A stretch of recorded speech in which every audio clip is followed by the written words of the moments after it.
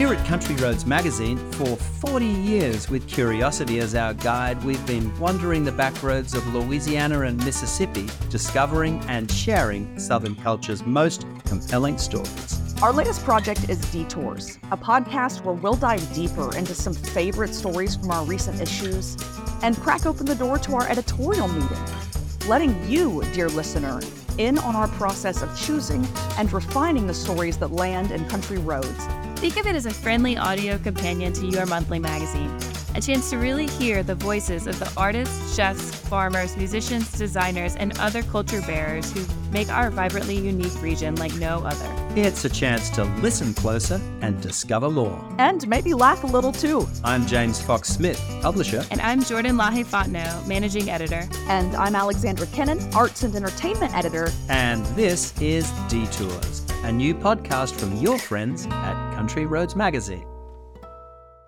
For this episode, James and Jordan sat down with Eva Szyszkoski, a wildlife technician for the Louisiana Department of Wildlife and Fisheries, who has devoted a significant portion of her career to helping sustain and grow Louisiana's endangered whooping crane population. In 1945, only 21 of the rare birds remained in their natural habitats in North America. But beginning in 2011, scientists like Eva with the LDWF have been releasing new cranes in Louisiana to bolster the flock here, following other similar attempts to assist flocks to reproduce in Idaho, Florida, and Wisconsin, where Eva was previously stationed. Last year's breeding season for Louisiana's flock was the most successful yet, with 15 chicks hatching and 8 making it to fledgling. A massive accomplishment in the international efforts to stabilize the population of North America's tallest birds. Of the 175 birds released in Louisiana since 2011, around 81 remain, since the species is particularly susceptible to illness, power lines, bobcats, barbed wire fences, and sadly poachers, which has been a problem particularly in Louisiana. But thanks to Eva and her colleagues' efforts to track the birds and assist them in pairing and reproduction, which sometimes involves the scientists donning a cotton whooping crane costume and pretending to be part of the flock, the efforts to ensure the longevity of North America's whooping cranes are looking more hopeful than ever. They've also garnered a lot of attention on Facebook, like when a crane's release in Vermilion, Paris went viral online, which helps contribute to public education about the birds and the importance of saving them. In our June 2023 Our Natural World issue, writer Chris Staudinger documents it all, from the soap opera-like romances of these birds that usually mate for life, to Eva and her team carrying a puppet of a crane head into the marshes to assist in reproduction efforts. You can find Chris's original story on our website in the show notes, along with more information about the LDWF's efforts to preserve these unique endangered birds at countryroadsmag.com/detours.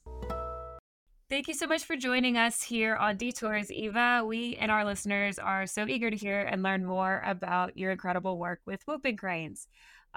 We'd love to start off by having you just describe to us what this bird looks like up close, because most of us have not had the benefit of seeing one. And some people may not even really know what they look like at all. So we'd love to have you tell us a little bit about your interactions with them. Sure. Well, first off, thank you for having me. The whooping cranes are the tallest flying bird in North America, so they can stand up to 5 feet tall when they're standing with their neck straight up. They're all white except for a red patch on the top of their head and some black facial markings. And they have black legs. And when they open their wings, they do have about 10 feathers on the end of each wing that are black. There are a number of other birds that look similar to whooping cranes, but they're nowhere near the size. I think that's what I didn't really know. I had an image in my head about these birds, but then when I saw the photos that came through with this story, I was like, wow, these are enormous birds. They are huge birds that I don't think I've ever seen just driving down the street at all. You know, it's not like your cowbird or your egret. I think people get those two confused too sometimes. Could you tell us about the name? Like, do you know where the name whooping crane comes from? Yeah, whooping cranes are called whooping cranes because of the noise that they make when they call. It's just very loud and resonant. They do have a long coiled trachea, which helps them project their sound a little bit further. So it's based on their call. So interesting. And actually, Eva, if I can just ask one thing, like how rare are these birds today? I know the article that we published that you were a big part of in Country Roads talked about that, but just for listeners that hadn't read that, how rare are we talking? They are the least numerous of the crane species throughout the world, and they're only native to North America. And currently, the entire population, including birds in captivity, is less than 1,000 birds. So they are very rare across the landscape. And this effort to kind of bring them back or protect them has been going on for some time now. It's been kind of an ongoing up-down situation from what I understand, right? Like facing lots of challenges along the way. Yes. So in the early 1940s, there were only 21 known birds in existence. And since that time, there's been a lot of protections put in place for the whooping cranes. And one of the big things that helped the population grow, especially the captive flock, is they found the breeding grounds in the Northwest Territories in Canada and were able to collect some eggs, which provided cranes for the captive flock. And those captive birds are what allow us now to be doing these reintroduction projects. So this reintroduction project in Louisiana specifically is one of the newer ones. Could you tell me a little bit about it? I know that you were involved in, was it Wisconsin previously? Yeah. Yes. Yeah, the Louisiana one is the most recent one to start with the release of the first birds in early 2011, not 2000. Yeah, that's the same thing. My bad. And so we've been going for about 13 or 12 years. Yeah, could you just tell us about the project in Louisiana, the reintroduction? And you've been involved in it from the beginning, am I right? No, I actually was not. I was not involved in the beginning. I came down to Louisiana in 2015. In 2015, okay. And this one is one of the more successful ones as of right now, correct? Yeah, I would say we have the best chick survival so far. So between hatching and fledging, we have the highest percentage of chicks that have made it to fledging out of the ones that have hatched. The projects all have had their challenges. Ours currently seems to be an egg embryo death issue. We have a high percentage of our eggs that are fertile, but the embryos die during various stages of incubation, and we're not really sure why that's happening. Eva, like for those who hadn't read the article, how big of a deal was it when that first whooping crane chick was successfully hatched in Louisiana in 2016? It was extremely exciting because it was the first whooping crane that had hatched in Louisiana for over 60 years. And we know there was a non-migratory population in this area in Louisiana back in the day. In 1939, I think it was, there were a couple young of the year that were spotted in the White Lake Marsh, actually.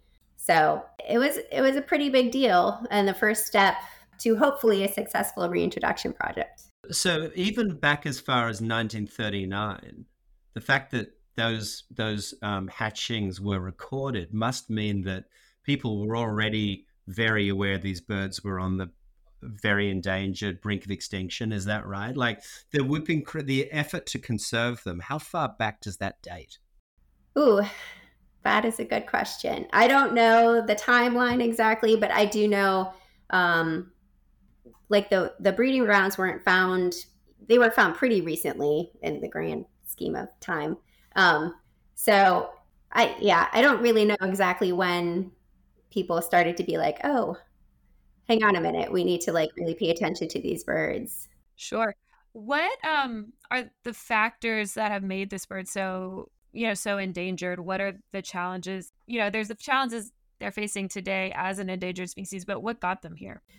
So the population decline, well, firstly, they weren't super numerous to begin with. We don't really know how many whooping cranes were on the landscape when they were in their highest numbers. It's estimated maybe over 10,000-ish. But the main decline is attributed to hunting when there were unregulated hunting and habitat loss when prairies were converted into farmland, and they lost a lot of their breeding grounds and stuff. So, in which parts of Louisiana would one be most likely to spot a whooping crane today? Well, we've released cranes at the White Lake Wetlands Conservation Area in Vermilion Parish and the Rockefeller Wildlife Refuge along the Gulf Coast in Cameron Parish. But the cranes really have moved a lot inland. They don't really use the marshy coastal areas. So any place where there's a lot of rice and crawfish farming are areas that are heavily used by our cranes. Those habitats are managed like as a shallow wetland. And especially during breeding season, a lot of our cranes nest in active crawfish fields because the water level is just the level that they prefer. So in Louisiana, you're talking about Southwest Louisiana, the flat lands, the cultivated lands that we're all familiar with. The historical Cajun Prairie. So like Jeff Davis, Acadia, Vermilion, Cameron Parish, all that kind of south central, southwestern area of the state. So my last question on that really is, would you say that they're uniquely impacted by climate change, habitat loss, maybe more so than other species? Or is that a separate issue? I think they're pretty adaptable, actually. Obviously, they've learned to use areas that are farmed now, and even with the activity that goes on a normal crawfish farm, they don't seem to be bothered by it. The eastern migratory population that I worked on prior to the Louisiana flock, they don't even migrate very far from Wisconsin anymore. They're very cold hardy birds. As long as they have food and water, they're totally fine, even if there's snow on the ground and things are iced over. So I'm not sure if now, because there aren't very many cranes around, right, that the habitat conversion or climate is affecting them so much in the present day. And I suppose, given that they seem to do well in a landscape that is cultivated for crawfish or rice, neither of which are particularly scarce, at least in our part of the world, then that's a potentially quite welcoming environment. Yes, for sure. And the cranes in this particular habitat, are they migrating or are they staying put all year round? The Louisiana flock stays put all year round. They were never taught a migration route, and they really have no reason to leave because the weather is fine all year round. There's food all the time. There's water all the time. There's no drivers in terms of find the need for food that would make them leave the area. What about this like hot summer that we're coming out of? Were they affected at all by that? Not that we can tell. We actually had a very late nest this year that didn't hatch, and I went out in the middle of July to pick up their egg, and they look miserable when they're sitting on a nest and they're not in cooler water, but it doesn't really seem to affect them all that much. Interesting. So interesting. Well, let's back up a little bit and talk about you, actually, your background, your education. Tell us how you got involved with wildlife conservation and with whooping cranes more specifically. So after I graduated from college, I was really just looking for a job and I wanted to do something with animals. I grew up on a small farm and I've always liked animals. And I came across an internship with the Fish and Wildlife Service in Wisconsin with the Whooping Crane Project there. And that's really how I got involved. After that internship was over, I internship with the International Crane Foundation. And then I became their tracking field manager. And then when a job opened up in Louisiana, that's when I moved down here. So it really just started as a need for a job sort of in my more professional bubble, I guess. And I've just never left. Yeah. We and the cranes are glad you stuck around. Thanks. Absolutely. Mm-hmm. I would love to hear you talk about what you find most interesting about them, what kind of keeps you motivated to keep doing this work and kind of fighting for them. They're very interesting birds. And like most animals, they all kind of have their own personalities. When I started working on whooping cranes, the job that I was doing was actually raising chicks to be released. So we are around, little baby whooping cranes, basically. and got to see them all the way up until they were old enough to be released. But I don't know, they're a very charismatic bird.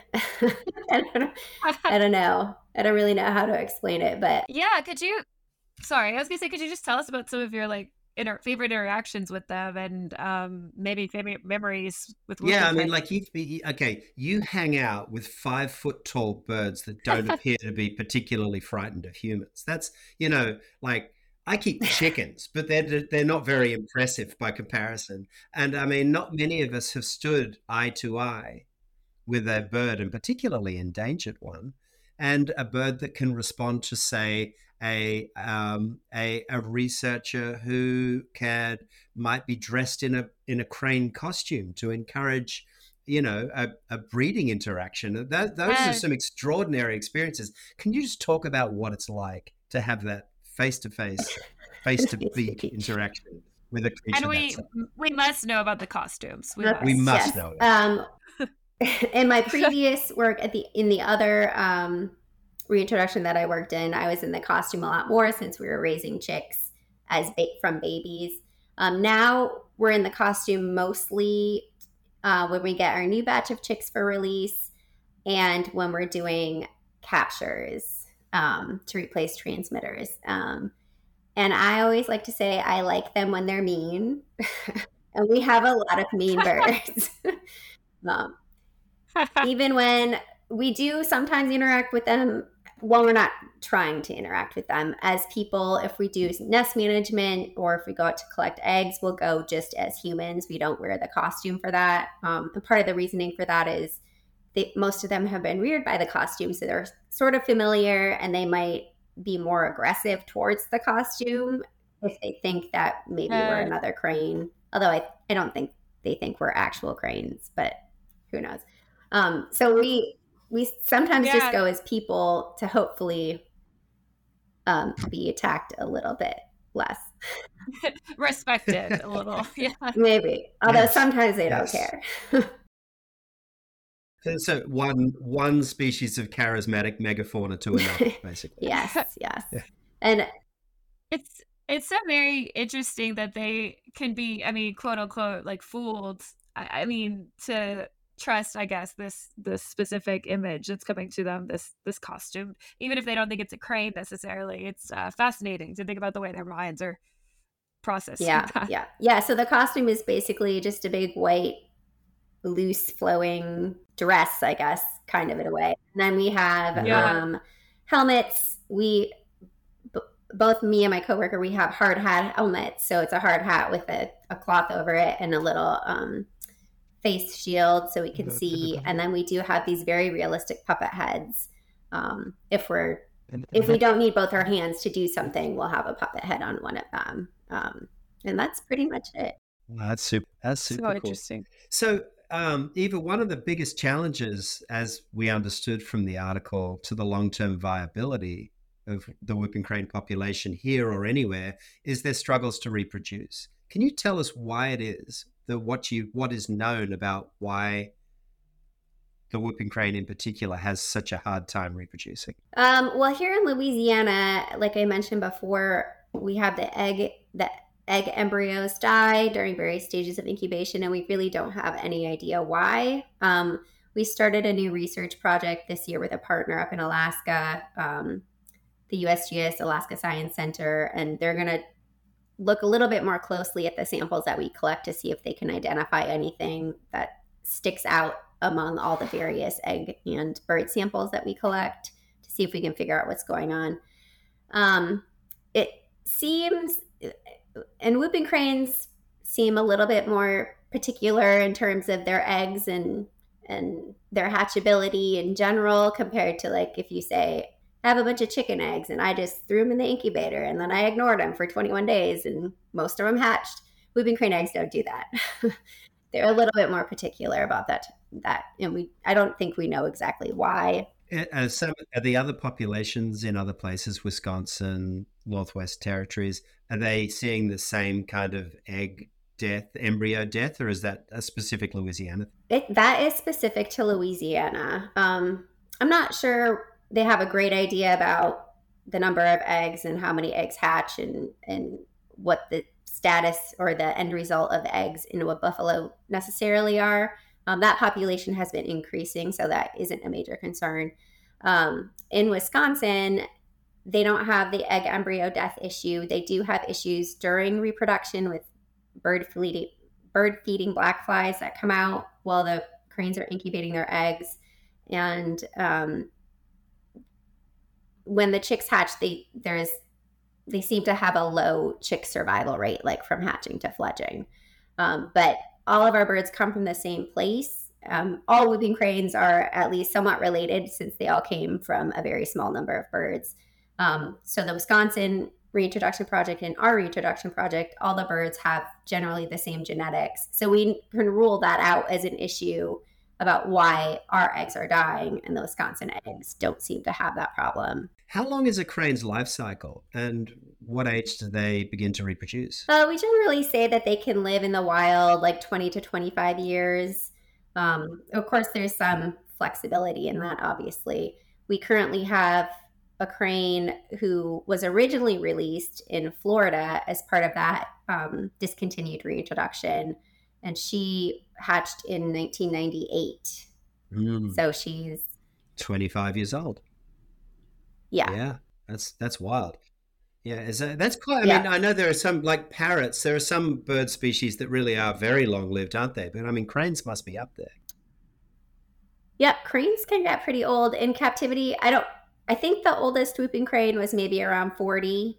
So they're a very long-lived species, and they don't start breeding until they're generally 3 years old, although we have had a number of 2-year-olds that have successfully laid eggs or fertilized eggs, depending male or female. So besides humans, poachers, what other major predators do cranes have? Well, another human-related issue that we see are power line collisions. We've had about 15 hit power lines, which usually means that they're going to be dead. We've collected some that have been injured from power line collisions and have had to be euthanized just because their injuries are so severe. But natural predators, bobcats and coyotes, I would say, are probably the two biggest ones. And yeah, because they nest on the ground, right? So, I mean, there's no defending the nest from anything that walks up interested in an egg or a chick. Well, they do nest on the ground, but they nest in marshes. So they have that protection partly just from the water, and a bobcat or a coyote isn't either going to want to walk through the water to get out there, or the cranes are going to hear them coming. Gotcha. Whooping cranes do not land in trees, so they can't land in trees. So they spend all of their life on the ground, which obviously puts them more at risk for those ground predators as well. How have scientists intervened then to assist these birds in raising their offspring? Well, here in Louisiana, I wouldn't say that we assist them in raising their offspring, but to combat the egg embryo issue, we do sometimes do egg swaps on specific pairs that we know they have a history of their eggs dying, or even if a pair sits past full term and their eggs never hatched and we have an egg to give them, we might give them an egg. So we're sort of, in a way, artificially creating more chicks on the landscape by doing that. We don't do very many egg swaps a year because it's very dependent on, are there eggs in captivity that will match up, or, will hatch in time for these birds to get them, type of thing. So that's really the main thing that we do down here in terms of the reproduction and nesting season manipulation. Sure. You guys also talk, there's like a little bit of matchmaking. I think this is maybe like a more occasional instance that you described in the story. But I remember a quote from you where you said it's kind of like a soap opera. There's so much pressure on these birds, not only to nest, but before they nest, they must mate and find their partner. And don't they mate for life? Is that right? Generally, we say they mate for life. But the soap opera part is if a pair loses a mate, or if a bird loses their mate, they will try to repair with another bird. And that might mean stealing a mate from a different pair. And then that bird then is single and they're going to try to find a new mate. So it could be just a chain reaction of pairs splitting simply because one crane died and their mate was successful in stealing somebody Well, else. it's just like living in a small town, really, right? You know, I mean, Yeah. there's just not enough choice around. Then, Right. Yes. So we say generally they mate for life, but as long as nothing happens. Sure. Sure. No, there was the kind of major character in Chris's piece was like Elf. Correct me if I'm not right here, but it's L1417. Is that right? The bird who ventured off to Beaumont and had a mate and lost her mate, and so you guys were like, she can't be there by herself, and went and got her. That story captured the attention of so many people on Facebook. Is that right? Yeah. Tell us about that. I had a short little video clip of us releasing her, and I don't know how it got so popular, but it kind of exploded. Yeah, people really love that. Eva, would you tell, just for people that hadn't read the story, would you just kind of recount in some detail what happened, what that story was? Yeah, so female L1417 had set up a breeding territory in eastern Texas, and she and her mate nested for a couple of years, but he unfortunately got killed while he was molting. And we thought maybe she would come back to Louisiana on her own since she was released here and they had made several trips here and she knew how to get here. But when she didn't seem to be interested in coming back, we decided to intervene since there were no other whooping cranes where she was. We had and continue to have a shortage of available females for the number of males that we have. So last March, we went over to Texas and caught her. I was in my costume and she was like dancing around me for a while, like, oh, another crane. And then I think she figured out I wasn't really a crane. And then she started threatening me. That's a pretty funny looking crane. Yeah. It made it easy to catch her. So we caught her, brought her back to the White Lake Wetlands Conservation Area, released her, and within about 3 weeks, she had paired with a male, and they nested shortly after that. So yeah, it worked well. Have they managed to produce an egg and raise a chick yet? They did have 2 eggs this year. That was one of our young males. He was only 2 years old and he produced 2 fertile eggs. But we ended up pulling those eggs before they were full term, and we swapped in an egg into their nest. The place that they were nesting, the farmer it was a fallow field at the time, but he said he was going to be draining it and the water was already very shallow. And him being 2 years old, we were kind of like, well, he's 2. We don't know if these are going to be fertile eggs. So we did end up pulling their eggs and giving them a close to hatching egg.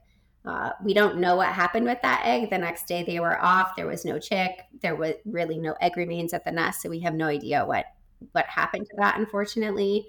The 2 eggs that we pulled, we brought to the Audubon Species Survival Center for continued incubation because they were still alive. One of them ended up hatching.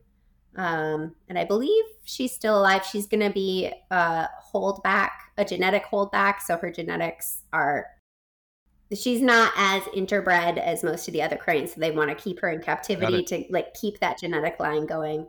The other egg, the chick ended up dying like while it was hatching, and we're not really sure why. But so she does have one chick out there in captivity, and next year hopefully they'll nest in a better field. First off, that's not going to be great. It is, it's fascinating and so fragile, isn't it? That's such a tenuous operation that you guys are trying to perpetuate. It's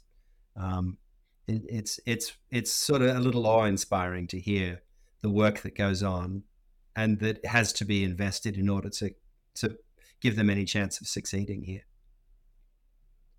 Yeah. The creativity too of and the research that's gone behind all of it to figure out what can be done, what little every little thing that could be done to hatch a single egg. I don't remember if this was something Chris wrote or if you said, Eva, but it's every single chick that hatches is monumental to this effort, right? Yeah. Obviously, our goal is to create a self-sustaining population, and the only way to do that is to get chicks hatching in the wild. So everyone is important. Eva, the article that you participated in was published in June. Here we are in September. When we last checked in, you guys had counted, I think, 28 nesting attempts in the Louisiana flock and 5 chicks remaining alive. So since that, how has the rest of the breeding season, the 2023 breeding season, gone? So this year, and I wrote it down so I'd remember, we had 31 total nests by 19 pairs, 15 chicks hatched. 3 of those were from swaps that we did, and 4 of them are still alive. Okay. We unfortunately just lost one last month. I flew on August 9th, and it was just over 70 days old, so it might have fledged. It was sort of like right on the border where maybe it can fly, maybe it can't fly. And the family was all together, and just like 4 or 5 days later, the female was out of the marsh by herself, and the male and the chick are both gone. They just gone. There's no remains, nothing to know. Their territory, we can only really check from the air. The male has had a transmitter, but it was non-functional, so we can't use that to track down what happened to him. So I just flew earlier this week, actually, and I flew over the marsh and looked to see if I could find anything, but I couldn't find any remains or anything. So yeah, they just disappeared. That sounds kind of heartbreaking. I'm sad to hear that. It again, the success rate is relatively small then. Yeah. So we had four fledged this year, but we did have a very interesting thing happen that's never been documented before in whooping cranes. Okay. We have a pair who lives in a Boyles parish, and they hatched and reared a chick this year to fledging, and it's still alive, but they kicked it out really, really early so that they could nest again. Oh, interesting. So they had a successful chick reared, and then they nested after that successful chick in the same breeding season. They must be aware of the urgency here. I guess, I don't know, but that was the nest that I went to in the middle of July to get their egg because it didn't hatch. But so what's the poor little guy who's out on his own doing? Is he just sort of wandering around feeling lonely, or? Well, for a while after his or her parents were on the nest, it was still hanging around their territory. But there is actually another pair that kind of goes to that area in the fall and the winter, and the breeding territories in Allen Parish that were over in that area at the time. And that chick ended up finding them, and they've been hanging out sort of like as a foster family. Oh my gosh. So I feel like you can never totally expect what they're going to do. That's so interesting to just watch like a fly on the wall, but no walls. No walls. One thing we were wondering, a lot of these birds must interact. You even mentioned earlier, private land. Like, what are the landowners' responsibilities there if whooping cranes should happen to wander onto their fields or their property? They don't have to change any of the activity that they're doing. They can continue farming as usual. The whooping cranes in Louisiana are obviously protected under the Endangered Species Act, but they are classified as experimental non-essential, which allows the landowners to continue to do whatever they need to do on their own property. If we have a breeding pair on someone's land, we obviously will contact them. And if they nest, be like, if you need to drain your field, that's fine. But if you could just let us know so we can come collect the eggs. So if they're still alive, we can incubate them and, hatch out the chicks. So really, we just ask for communication from the landowners if they plan on doing anything drastic with a field that, say, cranes are nesting in. Sure. Yeah, we were curious as to sort of what kind of response the department gets from landowners. Do you usually find that landowners are cooperative in this arrangement? They recognize the sort of momentous nature of getting an opportunity to be part of this? I suppose you get a range of reactions. Yeah, mostly positive. A lot of landowners and farmers are fine with us accessing the property to do whatever we need to do, and we greatly appreciate their cooperation. Um, a couple people, I think, still believe that we're going to tell them what they can or cannot do. So their initial reaction might be, I don't want these birds here, which we always explain to people, no, we're not going to say you can't plow your field or you can't drain your water. You can do whatever you want. We just ask if we have sensitive birds on a nest or if someone's molting, just let us know in advance so we can be aware, or we can come collect the eggs and stuff. But yeah, we get a range, but definitely more towards the positive. You mentioned, I was just curious about this, you mentioned the term that they're classed as under endangered species, experimental, non-essential. Interesting. I'd never come across that before. Can you explain what that means within the context of the endangered species and what constitutes a non-essential versus an essential species? Yeah, so that designation,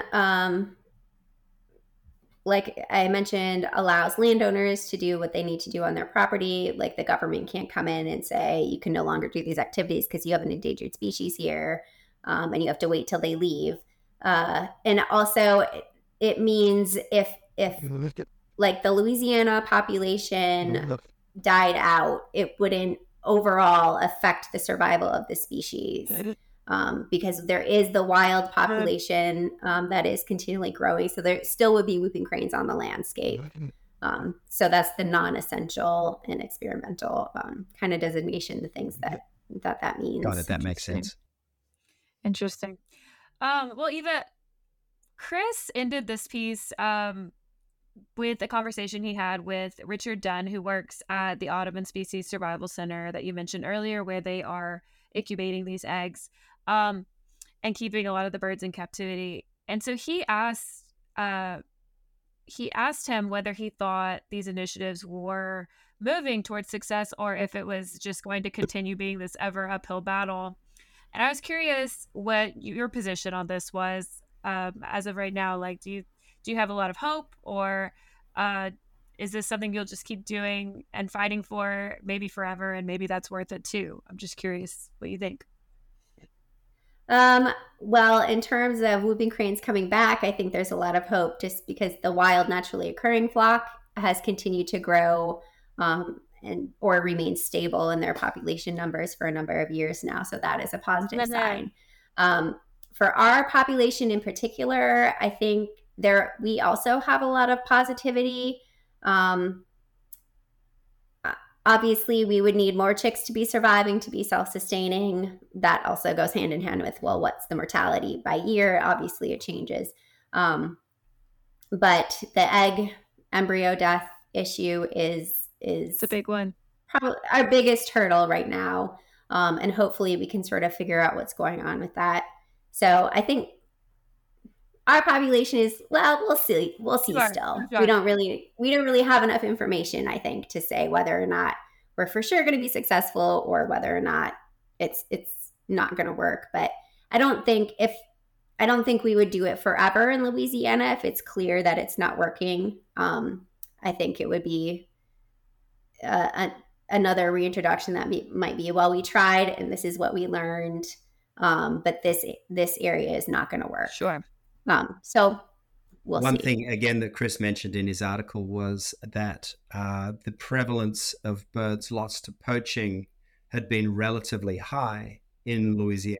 Mm-hmm. Of course, a place where hunting is a huge part of the culture, but that there seemed to have been some reduction in that as time has gone by, as maybe public social awareness has grown of the crane's presence and the extreme endangered nature of the species.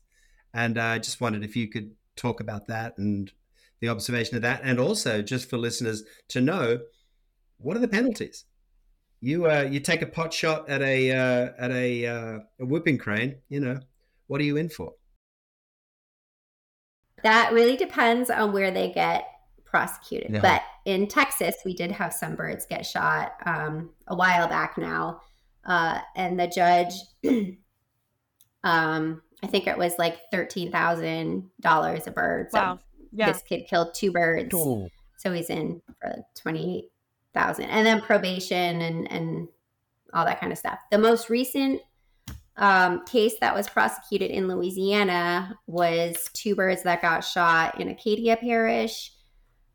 And I cannot remember exactly what the penalties were, but they were the stiffest ones in Louisiana.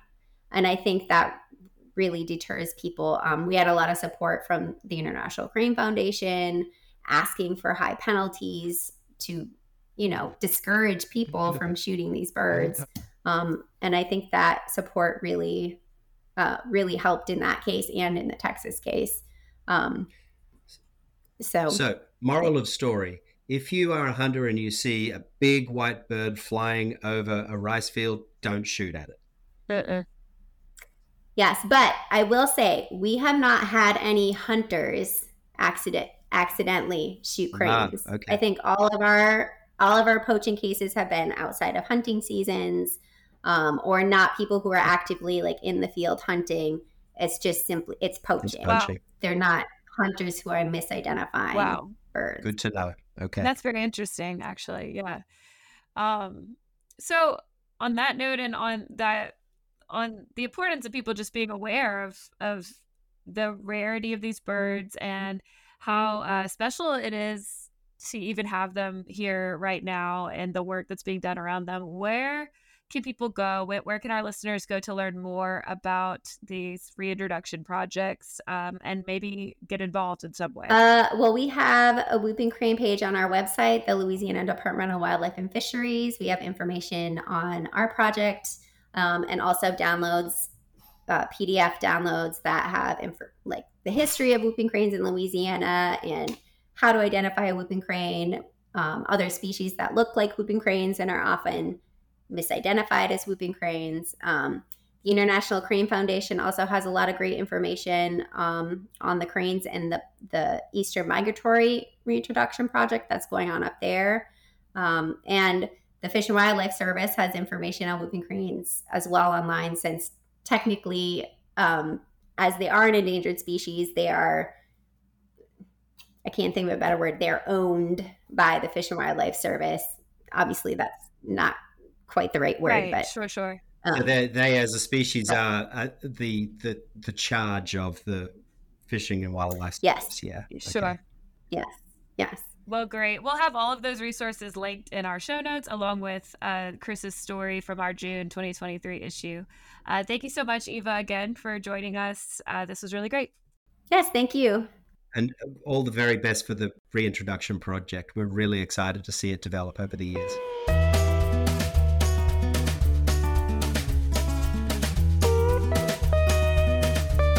If this is your first time listening and you like what you heard, And if you're still with us at this point, we assume that you do.